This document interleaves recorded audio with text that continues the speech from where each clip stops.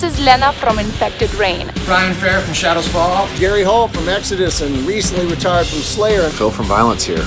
This is Trevor Sternad from the Black Dahlia Murder. This is Christian from Lions at the Gate. Yo, Igor Cavalera here. Hey, this is Charlie with Anthrax. I just want to give a shout out to Pedal to the Metal Radio, the podcast. The podcast to get all your rock and metal news plus reviews. With new episodes dropping every Sunday, make sure you tune in.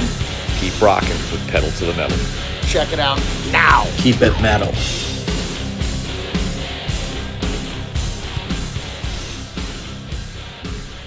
Hell yeah. Welcome everybody to another exciting edition of Pedal to the Metal Radio, the podcast. I'm your main man, Eddie Monster here, and we've got quite the fucking show for you guys this week.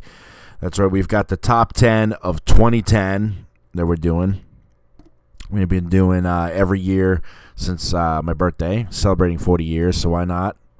We'll do all 40 years of when I'm alive. So hoping that by the time we get to 2022, at least most of the year will be done, and I could easily vote on that. But nonetheless, we got that going. We've got Unsigned Band of the Week. We got Bands You Should Know Artists. And we got a concerts to talk about because this was a wild weekend for yours truly. A lot of stuff going on from Friday, Saturday, and even Sunday. A lot of great shit going around. But of course, as always, I want to tell you guys before we get into anything that if you want to follow the show on anything, on Facebook, Instagram, Twitter, whatever it may be, all the links are provided in the description below, so you can easily follow the show anywhere. There's also a link to the blog page, which has every single episode, new and archived, so you can check out all of them. And not to mention, every band that we play on the show, we also have links to follow all those bands. Because after all, man, we've got to follow and support music, metal music in particular. You know what I mean? Because this is a scene that is sacred to all of us. We are all metalheads. We are all united. Whether you're a maggot, whether you're whatever, part of the KISS Army, whatever it may be, we're all one and the same. We all love metal music. We all live, breathe, and die for it. And, just support it, man. These bands could use it these days. And I know we're in a recession, so it's hard. So whatever you can do, whether it's just buying a t-shirt, whether it's just listening to the band, just that in general, show some support. Check them out live, all sorts of shit. All right. So without further ado, I'm going to get into the top 10 of 2010. At this point, I believe I don't know how old I was, 28. I want to say by 2010, 28, maybe. And it was kind of 2010 was a year, and it's so crazy how things go, right? Where some years you see certain scenes start to pop up and their albums are doing well, and all of a sudden, a screwball gets thrown at you the very next year, because this year in 2010 was very dominated by classic metal bands who all of a sudden had released amazing records. So with that being said, my honorable mention for 2010 is High on Fire with their album Snakes for the Divine. And at number 10, starting the top 10, we've got a Star-Crossed Wasteland by In This Moment. I love the Gun Show. I always thought that was a great track. And In This Moment was really coming into their own by this point. Really developing they've developed their identity, and they were really going in with their own on that. So I always loved it. Number 9, I've got Deep Blue by Parkway Drive. Metalcore had sort of seen its kind of end of days, man. You know what I mean? Like I feel like every scene generally has a 5-year, not expiration, but just sort of like a 5-year gap where it's really at its highest, and then it just starts to drop, and you either sink or swim with it. I mean, look at every band, right, that ever... I mean, look at nu metal, for instance, right? Deftones had to live or adapt. I mean, adapt or die, as well as Korn.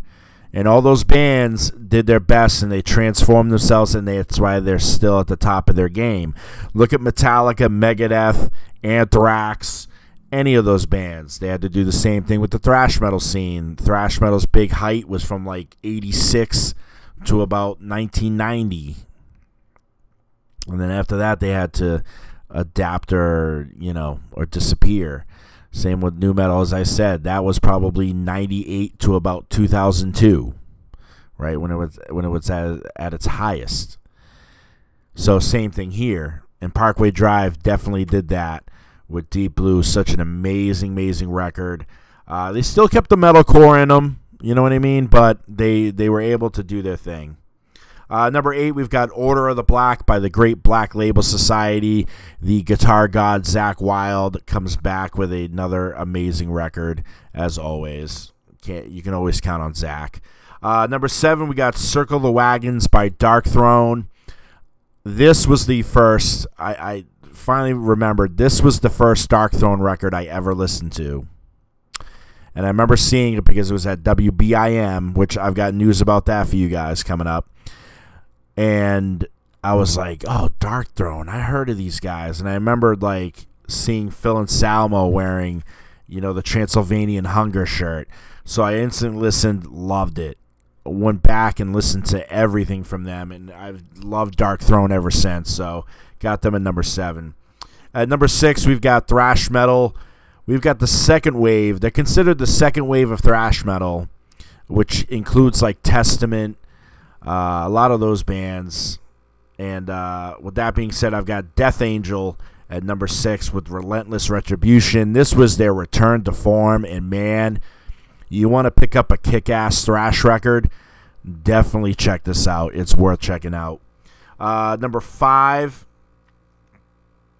we've got The Final Frontier by Iron Maiden. I'm not like, okay, I love Maiden. I'm not crazy about a lot of their releases, but I give them a lot of respect. The Final Frontier was an amazing record. That's why I've got it at number 5. Number 4, I've got Blood of the Nations by Accept. This was produced by Andy Sneap, who you guys know is in Judas Priest, and he brought Accept. Now, the big question heading into this record was, would people accept Mark Tornillo as the new singer, right? Because we've seen this plenty of times. American taking over a German band doesn't really work out.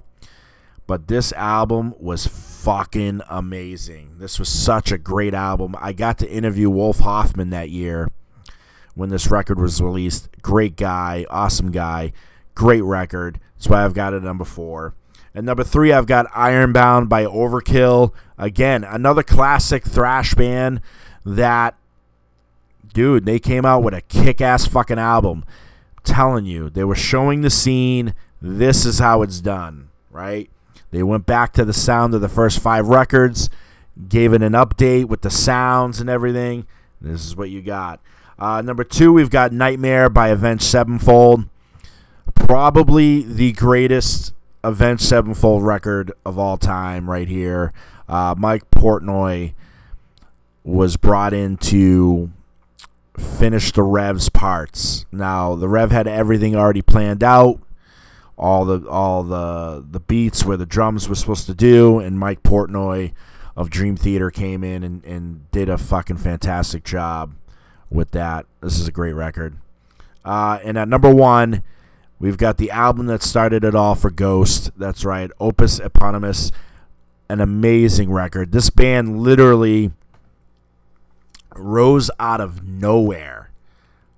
I mean, they weren't even on my radar that year, and all of a sudden, word of mouth, dude, was huge, because all of a sudden it was like, who the fuck are these guys, right? Who the fuck is Ghost?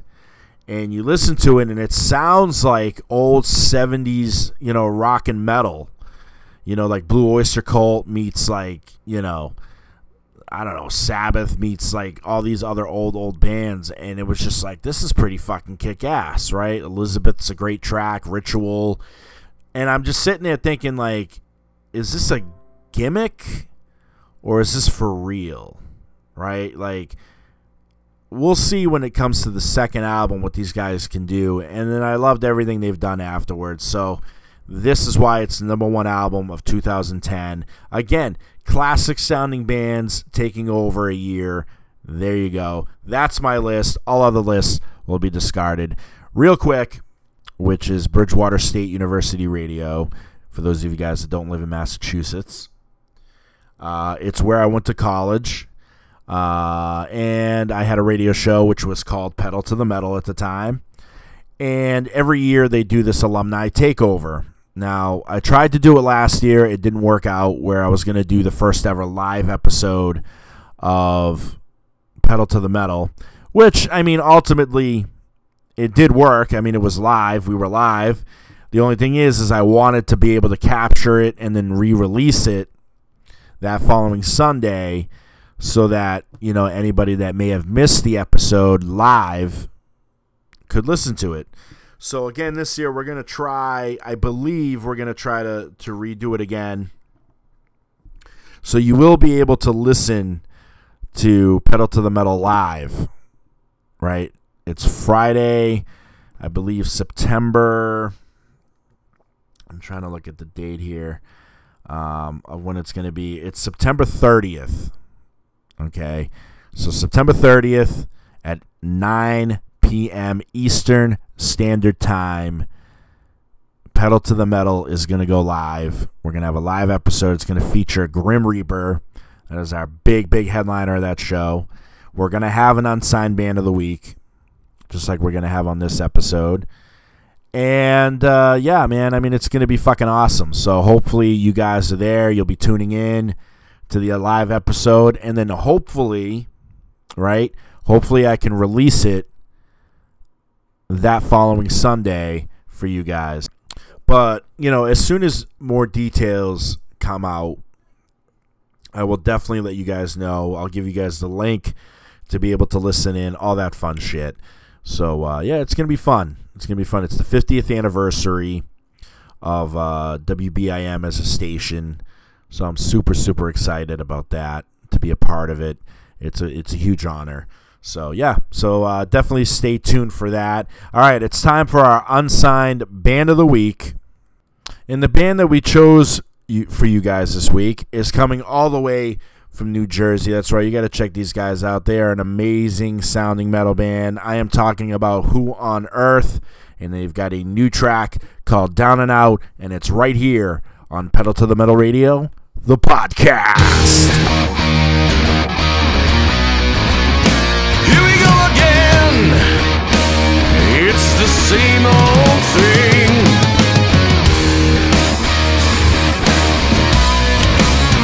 Here we go again. So, woke up to the sound of screaming, to someone's disheartened pain.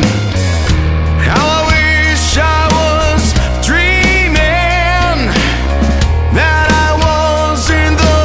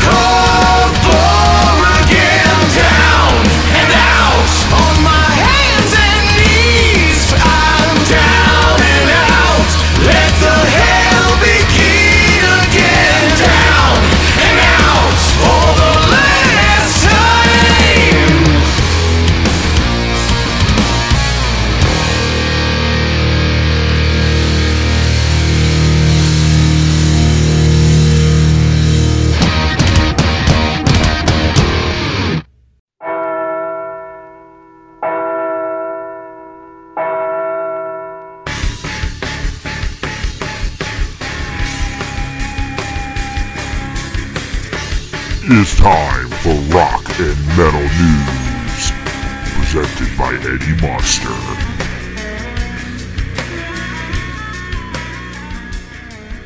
Yeah, rock and metal news time for you guys. So I'm going to start this off, first of all, by talking about this crazy, wild, amazing weekend, which has led into other things too. But nonetheless, what a weekend it fucking was to be a metal fan. That's right. So Friday was Korn and Evanescence at the Xfinity Center in Mansfield, Mass. For me, and it was kind of a crazy ass night because things kept getting the doors kept getting delayed. They weren't opening the doors because of the lightning and the rain and thunder and shit. So we ended up waiting in the car, and then eventually we got in, and it was just in time to catch Evanescence for them to start because I believe it was around 7:30, 8 o'clock, I think, something like that, when they finally opened the doors, and both opening acts got canceled, and from there it was an unbelievable show by both acts. Korn really fucking brought it. They never disappoint. Korn just never disappoints, and they've not, all the years that I've ever seen Korn, they have never disappointed me once. The only thing I didn't like, they didn't play Adidas. I would have loved to have heard that. Again, I feel like it's a live staple, but they've got so much music. Sometimes something needs to get cut out of a set, and that's what ends up happening. So, but other than that, it was a great night. Great night for a little getting out of the house and just enjoying yourself. And that takes me to Saturday. Okay, so Friday, Korn, Evanescence. Saturday, the Tattoo the Earth Festival made its return after 20 years, I think, something like that. It made its return, and it featured Anthrax, Black Label Society, Hatebreed, Bleeding Through, Municipal Waste, Terror, At the Gates, so on and so forth, Overcast. So many bands were featured that day, and it was a wild day. And it was really well done. I mean, as soon as one band would finish, the next band would come on. So it was very, very, very cool. Fucking Hatebreed, dude, really fucking brought it in that show. I was so impressed with Jamie Jastin and company. And they fit a shit ton of songs in such a small amount of time. It was pretty badass. Yeah, just such a good time. And then all of a sudden, it was time for Municipal Waste. Municipal Waste just fucking, of course, they're going to kick ass with their brand of thrash metal.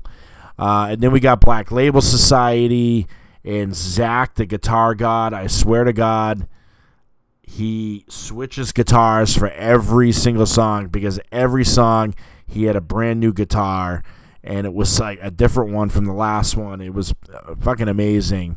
And then they did this cool moment where they had both pictures of Vinny and Dimebag on stage while they did In This River. So that was a very cool moment, definitely for the show. The guitar duel was pretty badass. I mean, still not disappointed at all during the show. And then Anthrax comes on, and it's just fucking pure energy from beginning to end. I fucking love Anthrax. That was my first time ever seeing them live, and I was so impressed. Joey Belladonna, man, that guy still sounds amazing, right? The band still sounds amazing. They bring the energy. I mean, I don't even know how old these fucking guys are, but they're still bringing it just as good as any of the younger guys in the crowd. Unbelievable. Just an unbelievable night. Great way to cap. If that was going to be it, that was a great way to cap a weekend. Couldn't have, said it better myself, man. And I got to meet some really cool people. We ran into Kirk Weinstein, who was walking around, from Crowbar, because Crowbar was there. We also ran into Brandon Skip Petty of Bleeding Through. who I'm going to try to get on the show. I'm trying. And very, very nice guy, awesome guy. Can't wait to have him on the show, hopefully soon. And, yeah, I mean, it was just such a great experience, such an amazing experience. It was a lot of fun. I hope moving forward, I hope there's more of these Tattoo the Earth festivals. Awesome, awesome, awesome, awesome. And it was my first time. So it wasn't my first time going to the Palladium, but it was my first time going to an outdoor event at the Palladium, and pretty cool idea, if I do say so myself. So it was fun. It was a lot of fun. And then Sunday was Silver Scream Con. If you guys don't know, Spencer of Ice Nine Kills threw together his own con because we were missing a horror con after so many years of Rock and Shock being around in the Mass area that, you know, we didn't have a con all of a sudden. And Spencer brought Silver Scream Con, which was a lot of fun. A lot of great people there. Bill Mosley, Kane Hodder. If you're into horror guys, Nick Castle was there. James Jude Courtney was also there. A lot of people. Skeet Ulrich was there. No, he canceled. Skeet Ulrich canceled because he was sick. But, yeah, Felissa Rose, who's a sweetheart, was there. Just a lot of fun, man. And then, you know, all of a sudden there's the drama. Because originally AC Slade and I believe was going to be a Blackcraft store in Salem. And they were going to do a free autograph live stream event. And it got moved to the Silver Scream Con due to, you know, overwhelming demand. But before that actually happened, there's a lot of back and forth going around between Wednesday 13 and, you know, AC Slade. And it was being played out on Facebook. For those of you guys that, whether you saw it or didn't see it. So Wednesday 13 was the first to sort of take to social media. He wrote, "Hello, everyone. I want to take a moment to explain my comments this week on the Murder Dolls situation. Because early in the week, he had said anything that is not Joey and I is not real." So here's what he said. "My issues have nothing to do with any ex-members celebrating the 20th anniversary of that album, which is Beyond the Valley of the Murder Dolls. I've been celebrating the anniversary as well on my tours this year. However, I've been celebrating it as Wednesday 13, not the Murder Dolls. The first album released in 2002, all music was written by Joey and I. The only other member to contribute to this record was Trip Eason, with a few guitar solos. All other instruments vocals are performed by Joey and Wednesday. We assembled a touring lineup after the recording was finished, consisting of Eric, Ben, and AC. The band went on a hiatus 8 years after this and returned in 2010 with the sophomore Murder Dolls album, which is, I believe, Women and Children Last. This album and touring lineup did not feature any of the touring members from the first album. This was decided by Joey, as his decision to only have he and I photographed on that album. This was Joey's band. He invited me into this world, and I am able to do what I do today because of him and the Murder Dolls name. And that's this whole situation. And that's what this whole situation is about. Murder Dolls' trademark had lapsed. This was unknown to Joey or I, as the band was inactive and no one was watching for this. However, it seems AC was watching for it and applied for the MD trademark to take the name behind our backs. AC succeeded in gaining the trademark. He applied for this trademark 1 year before I was notified and a year before Joey's passing. He never notified Joey about this, and as he knew he would be furious and not approve. There's no other way I can view this other than he stole the name from Joey. He's now launching websites, merchandise, and our first album as official Murder Dolls, erasing my name out of the bio and history of the band.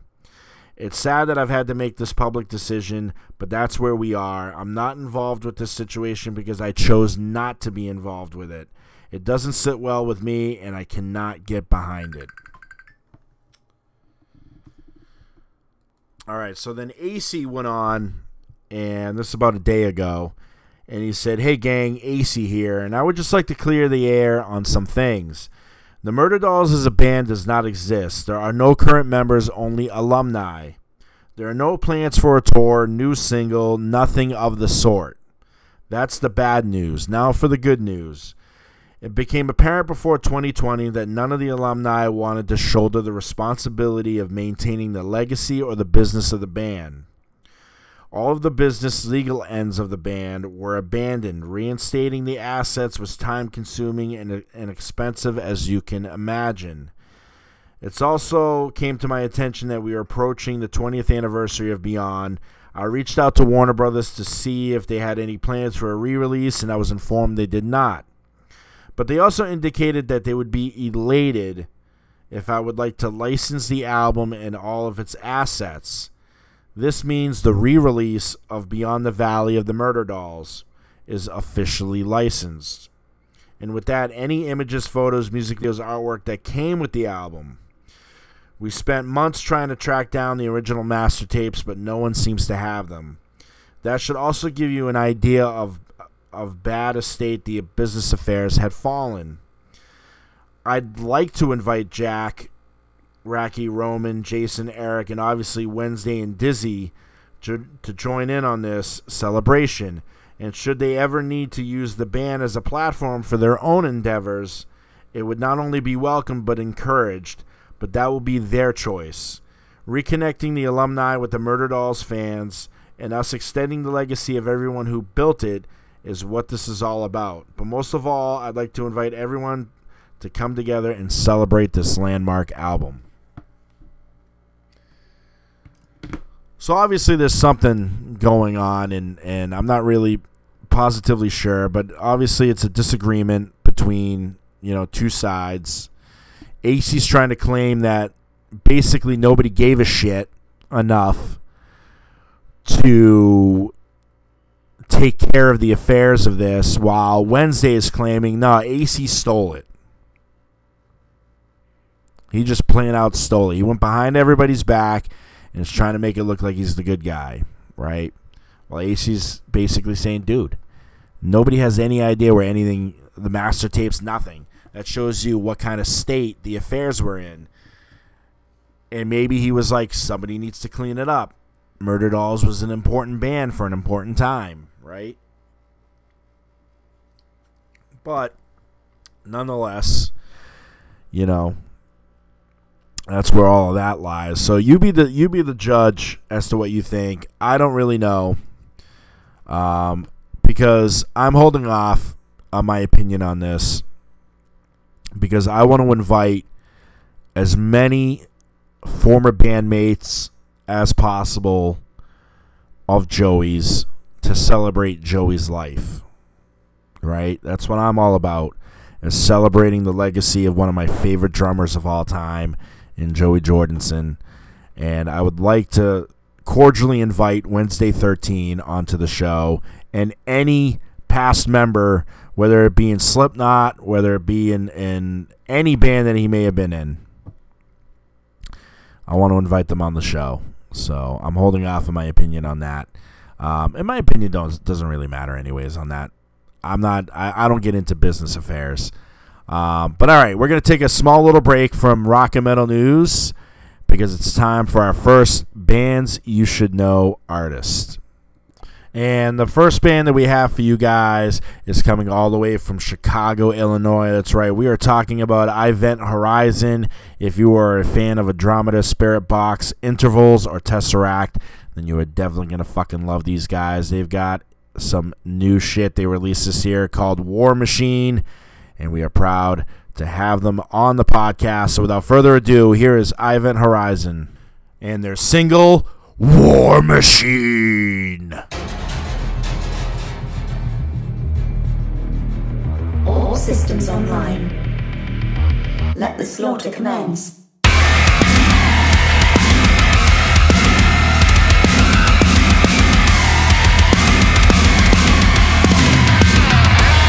I went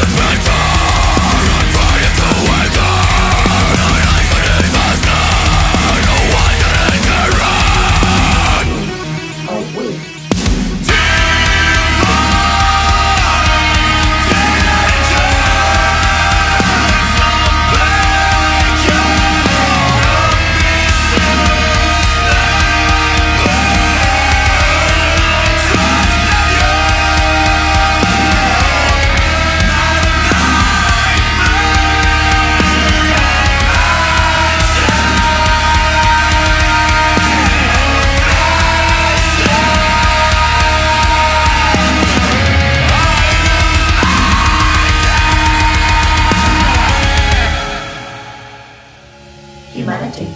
The study of flawed constitutions. The host is no longer needed. The host has been subjugated. Brace for impact.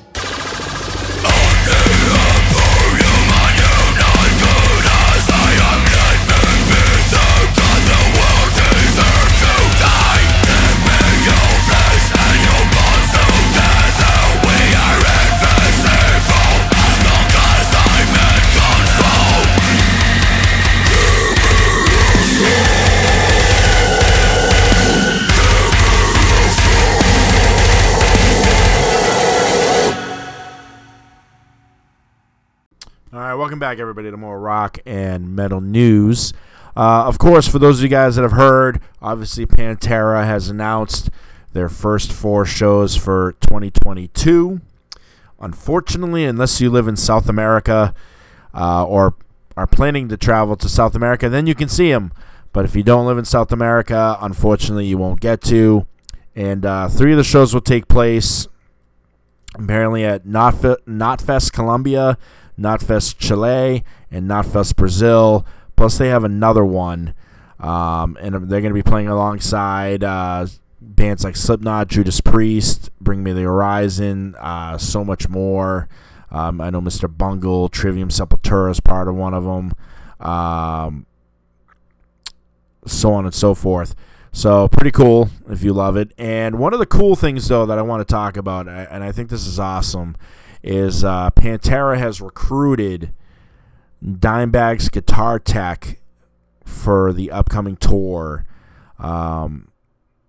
which is pretty fucking awesome, if you ask me. Zach apparently is going to be using all of Dime's gear while on tour, and Grady Champion, who is the longtime Dimebag Darrell guitar tech, is going to be doing it for Zach on this tour, which is pretty awesome. So I'm hoping for more announcements. But Champion revealed on Instagram that he's going to be doing. He said, okay, for all the people I've ghosted and anyone else who's interested, I'm doing a thing. I signed on for the Pantera tour. Dimebag's widow, Rena Haney, has allowed me to access some of Dime's gear, and I'm bringing it for Zach. I'm not his tech. He is a badass longtime one. The plan for now is for me to run effects and help bring Dime's tone to the party. The details of the rig and stuff are still to be worked out yet. I started with Pantera, and I will end with Pantera. I don't know the right thing to think, to say, or to do. When I saw the headline, like everyone else, I threw up, sweaty palms, heart was freaking out. I had seen that headline 1,000 times in my nightmares. After it sunk in and I spoke to everyone, I felt like I would be crazy to turn my nose up and say, fuck that. I need to be involved if I am needed. Turns out I am needed, and I'm fucking doing it. So there you go. I'm pretty pumped. So apparently he's just going to be running the effects to get Dime's sound to help Zach, and then Zach has his own guitar tech to, do all the string tunings and all that shit. But it's going to be exciting. I know they said it wasn't going to be like a super huge tour, but I at least hope there's a date in Massachusetts or Rhode Island, or wherever it may be, hopefully somewhere close to me, so I can go and see Pantera. That'll be pretty cool. All right, so Avenged Sevenfold, right, is slowly unveiling their new record, but they've announced a digital world named City of Evil, which is created apparently in the Sandbox environment. I don't know exactly what it is, but City of Evil, the digital world, is that it'll play a major role in gathering information, socializing with other fans. That's apparently what it's saying. Here's what M. Shadow said. As many of you know, we are... Jeez, man, this thing. We are currently finishing up our 8th studio album. We expect to be firing on all cylinders once that is ready to be released, and this social hub will play a major role in gathering information and socializing with other fans. For the ones who have been patient, thank you. We also want to thank our team at Nabia Creative for diving into the A7X culture and really nailing the aesthetic for the fans. We have much to build. This is just the beginning. So there you go. City of Evil World apparently is currently free. The alpha test is free. And for all who want to participate, no NFTs or crypto required. We hope you check it out. I'm going to check it out. I'll let you guys know what I ultimately think of that. I don't really know if I want to mess with it. But all right. So Millie Petroza of Creator had some things to say about new inspirations, right? Because obviously, you know, how does a band continue for so long? They've got to have new influences or, like, you know, stuff like that. And here's what he said. I know I shouldn't do this, but the band Creator is so important for me. And also it's important to know what our fans think of the music. First and foremost, of course, we have to love the music. You cannot be loved by everyone. Creator wouldn't be Creator if all of a sudden the whole world loved what we do. That's not how things work. If you have a unique sound, there will be people that say it's not what they expected, which is fair enough. Do I listen to comments? I shouldn't, but sometimes I do. But then, on the other hand, I know that it would be bad if people wouldn't care at all.